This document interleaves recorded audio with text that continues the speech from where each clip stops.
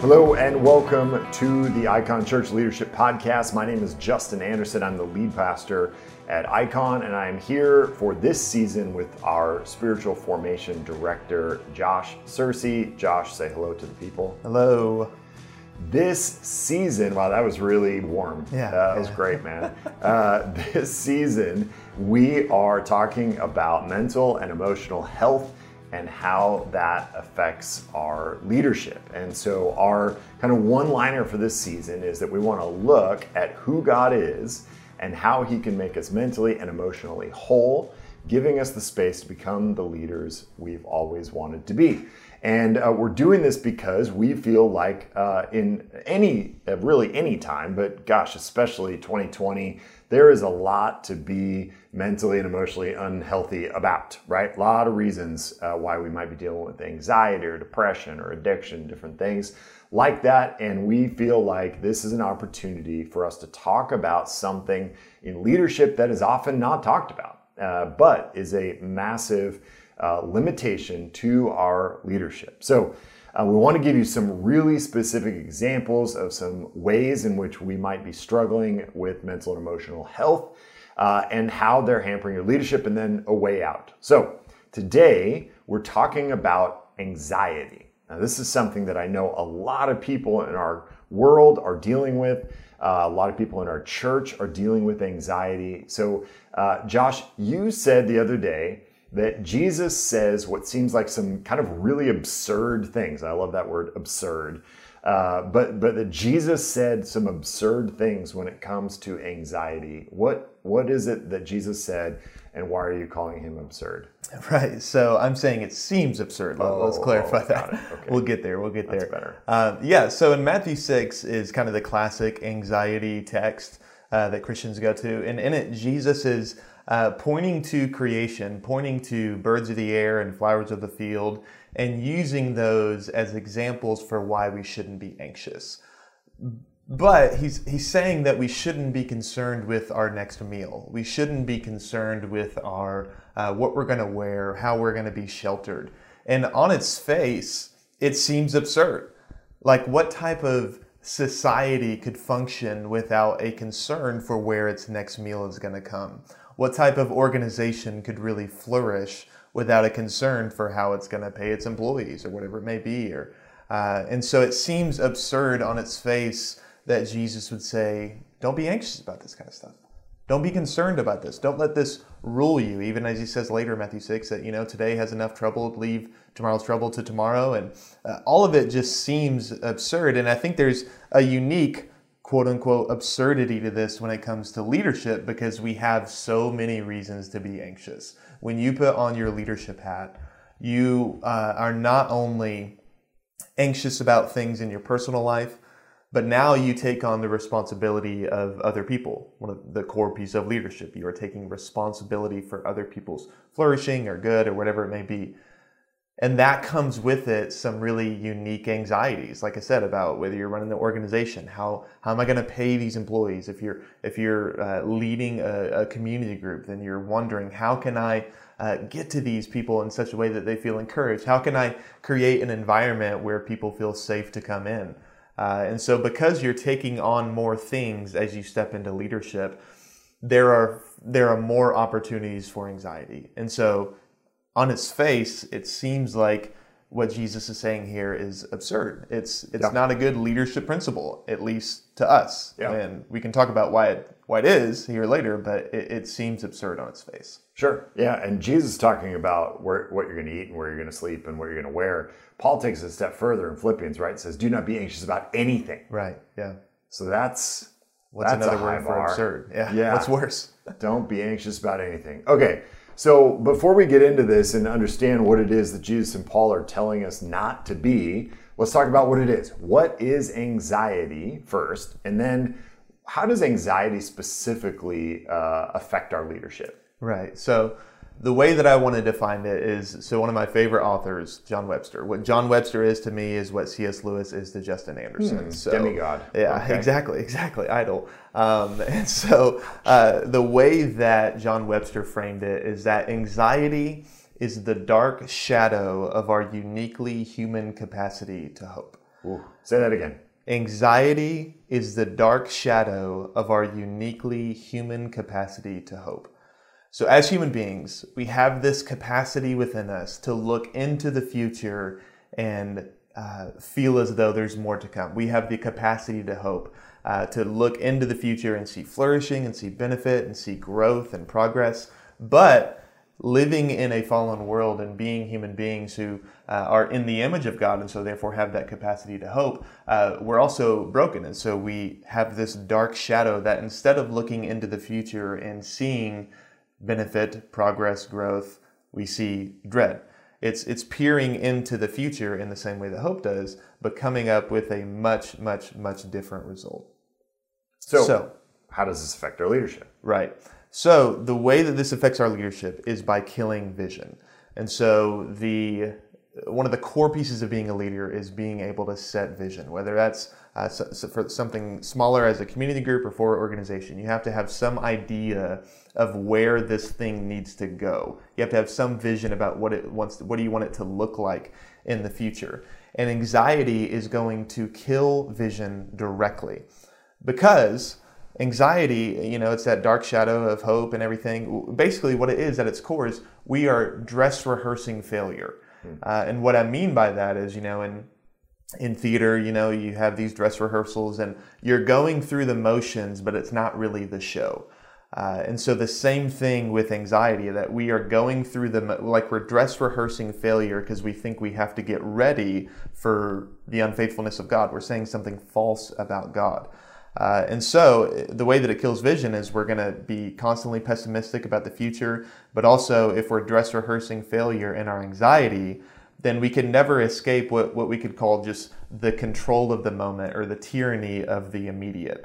And so we can't move forward to a vision that moves us forward. We're stuck spinning our wheels and trying to see what we can do right now to prevent what we think is the inevitable tragedy, the inevitable disaster or failure that's down the road that we're perceiving in our anxiety. So we're just stuck in the moment and we're not really doing things to move things forward. We're constantly stuck in this tyranny of the moment. Yeah. And it seems like anxiety is uniquely tied to the future. Yep. Right? It's, we might be anxious about things that happened in the past, but it's really their effect on our future that causes the anxiety in us. And so it is a uniquely kind of future-oriented piece of our unhealth, right? Does that seem fair? So it does feel like that it can lock us up in significant ways, kind of make us unable or unwilling to lead out into the future because of the unknown nature of it. And that, it's unknown at best, but probably not going to be good. Right. Like that's the fundamental presumption of anxiety, that whatever the future holds, it's going to be bad, it's going to be painful, it's not going to go well, and it's all up to me. Right? It's all on me, and what's all on me is all negative. Right? So I love this idea, this illustration of dress rehearsing failure, because often when I talk to people who deal with anxiety, it's this mental game. Right? And you're running scenarios over and over and over in your head, and they're all kind of worst case scenarios. And you're not running worst case scenarios because you want to be prepared. It's not like, well, let's be prepared for the worst just in case and, want to be good Boy Scouts. Right. This is what's going to happen. And so we just get stuck in this cycle of the bad outcomes that we think are likely to happen in the future. So, all right. So then what is the antidote to anxiety? Yeah. So if we're going to look at God in order to grow in being mentally and emotionally whole, for anxiety, we need to look at a God who is categorically and consistently faithful. So God is faithful. What does that mean? How can we define God's faithfulness? So I have this kind of definition here. God's faithfulness is his commitment to creation's flourishing, expressed through the insertion of his kingdom into this world through the person of Jesus Christ. So what that means... Say it again. Yeah. So God's faithfulness is his commitment to creation's flourishing that is expressed through the insertion of his kingdom into this world through the person of Jesus Christ. So what that means, and this kind of goes back to that text in Matthew 6 where we can see, okay, this isn't absurd. Jesus is consistently in that text using the language of kingdom. That there's something new, there's some new ruling, there's some new reality that has come into the world by the sheer fact of himself. And if God's kingdom is coming into this world in Jesus Christ, then that means that this world is no longer the place in which I must carry the burden of ensuring that I survive, of ensuring that the organization survives, that our community group survives, or our church survives. If Jesus has come into the world and brought the kingdom of a faithful God who, like Matthew 6 says, is so concerned about creation's flourishing that he's looking at the birds of the air and he's looking at the flowers that we just pass by, and he has concern for them and he gives them what they need, then that means that this world is no longer a place for me to be alone and to figure things out and feel like I have to have control. Rather, it's that daily life becomes a place in which we encounter the faithful God. And so the way that frees us up, when we can see that God is faithful and he has brought his kingdom, his rule, and his reign into this world, what that does is a few different things. We're freed up to dream of the possibilities. So if God is that faithful, then nothing that concerns the flourishing of God's people or of culture is off the table as a possibility.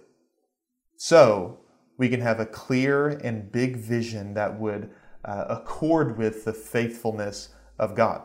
If our organization is moving forward the cultural mandate that God put forth in Genesis 1, if our church is moving forward the Great Commission that Jesus put forward in Matthew 28, those are things that God is committed to.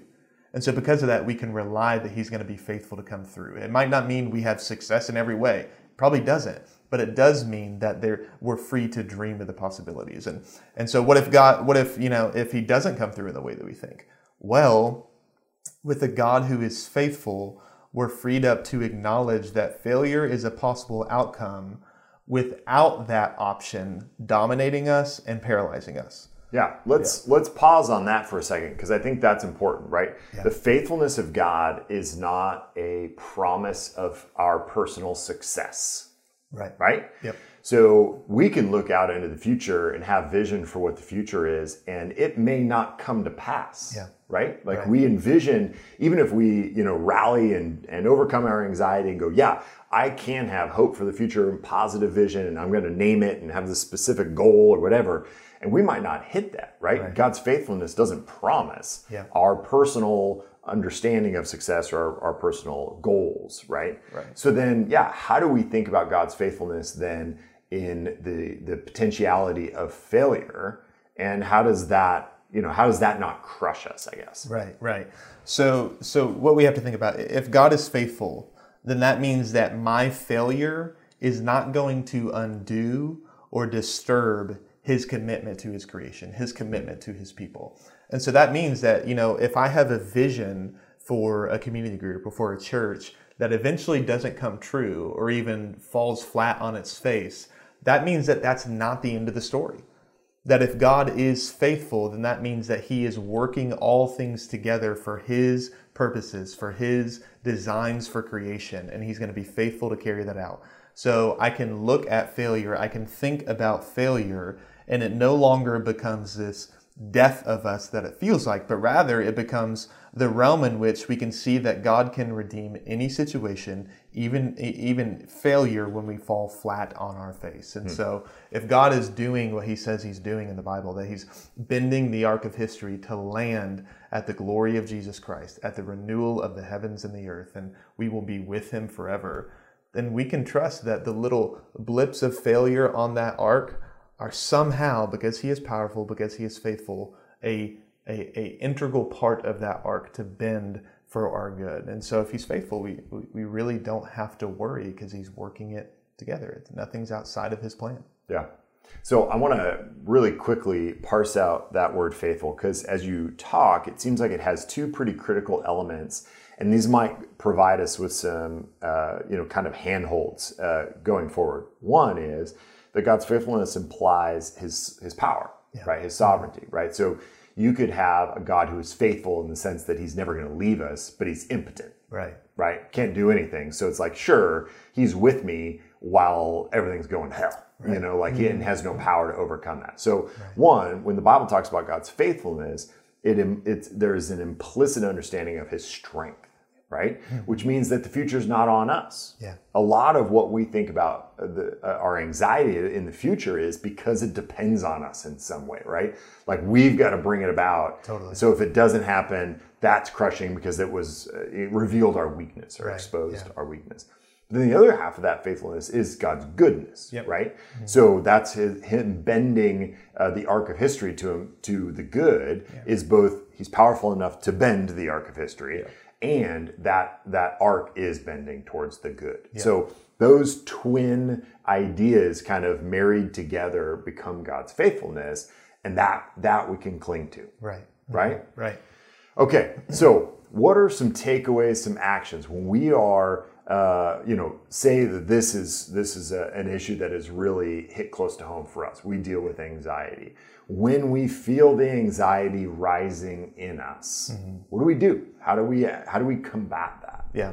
So the first thing I would say, and this kind of goes back to what you were just saying, if God is that way, if he is good, if he is powerful, then that means that it's good that he has control. And so I think a good action item for us is to go forward and see why we desire control. Like everyone talks about, with anxiety, oh, well, you don't really have control anyways. And so it's really unhelpful because what is the point of admitting that I don't have control if I still want it? If I still think that I should have it. Mm-hmm. But if God is that way that we've been talking about, then that means it's actually good that he has control. And so the first action item is to check your desires. Why do you want control? You know you don't have it. That's why you're spinning. Everyone knows we don't have control. 2020 has shown that unequivocally. But why do you still want it? And why is it good that God would be the one who has control? Yeah, there's like an implicit arrogance in that, right? Totally. That I should have control. Yeah. There's nothing about the decisions I make in any given day that suggests I should be in control, really, of anything. Yeah, right? Exactly. Like my children are at great risk every day because I am their father. So to think that I should be sovereign over my own universe or over the universe is not only arrogant, but not just the data doesn't bear that out, that would be a good idea. So trust the data. Yeah, exactly. Yeah. What else? So after that, I would say examine your vision. Is it plagued by anxiety? Is the vision that you have for your community group as you look into the future, is it being paralyzed by anxiety? Are you unable to dream? Are you unable to process the possibility of failure? And if you are, then, like we talked about, go back to that idea of God in control and his faithfulness. But first you really got to examine, have I unknowingly put into how I view the future of this organization or community group or church? Is anxiety a integral piece of how that came to be formed? And so we got to see that. And then honestly, after that, I think the best practice we can do is reflect on how God has been faithful to you and allow that to, as you rehearse that, then you can have that deep, guts of who you are kind of come into alignment with how God has always been with you, and so how you can trust he's going to be with you in the future. And so it informs us how to view the future when we're people and leaders who are able to reflect of, hey man, even when I fell flat on my face in this, look what God still did. So why do I believe that's not going to happen again, if I do fail? So yeah, it's great. Good. Okay, Josh, what are we talking about next week? Next week, we are talking about shame and the grace of God. Shame and the grace of God. So each week we will tackle one of these kind of mental health issues. I hope this was helpful to you. Encourage you to share this with folks who you think could be benefited by it. Again, we're working through these issues of shame and anxiety and addiction and depression and others. So pay attention to this series. Get this podcast wherever you got this one. Spotify, Apple, any place you get your podcasts. Also at iconchurch.org. Thank you for joining us, and we will see you next week.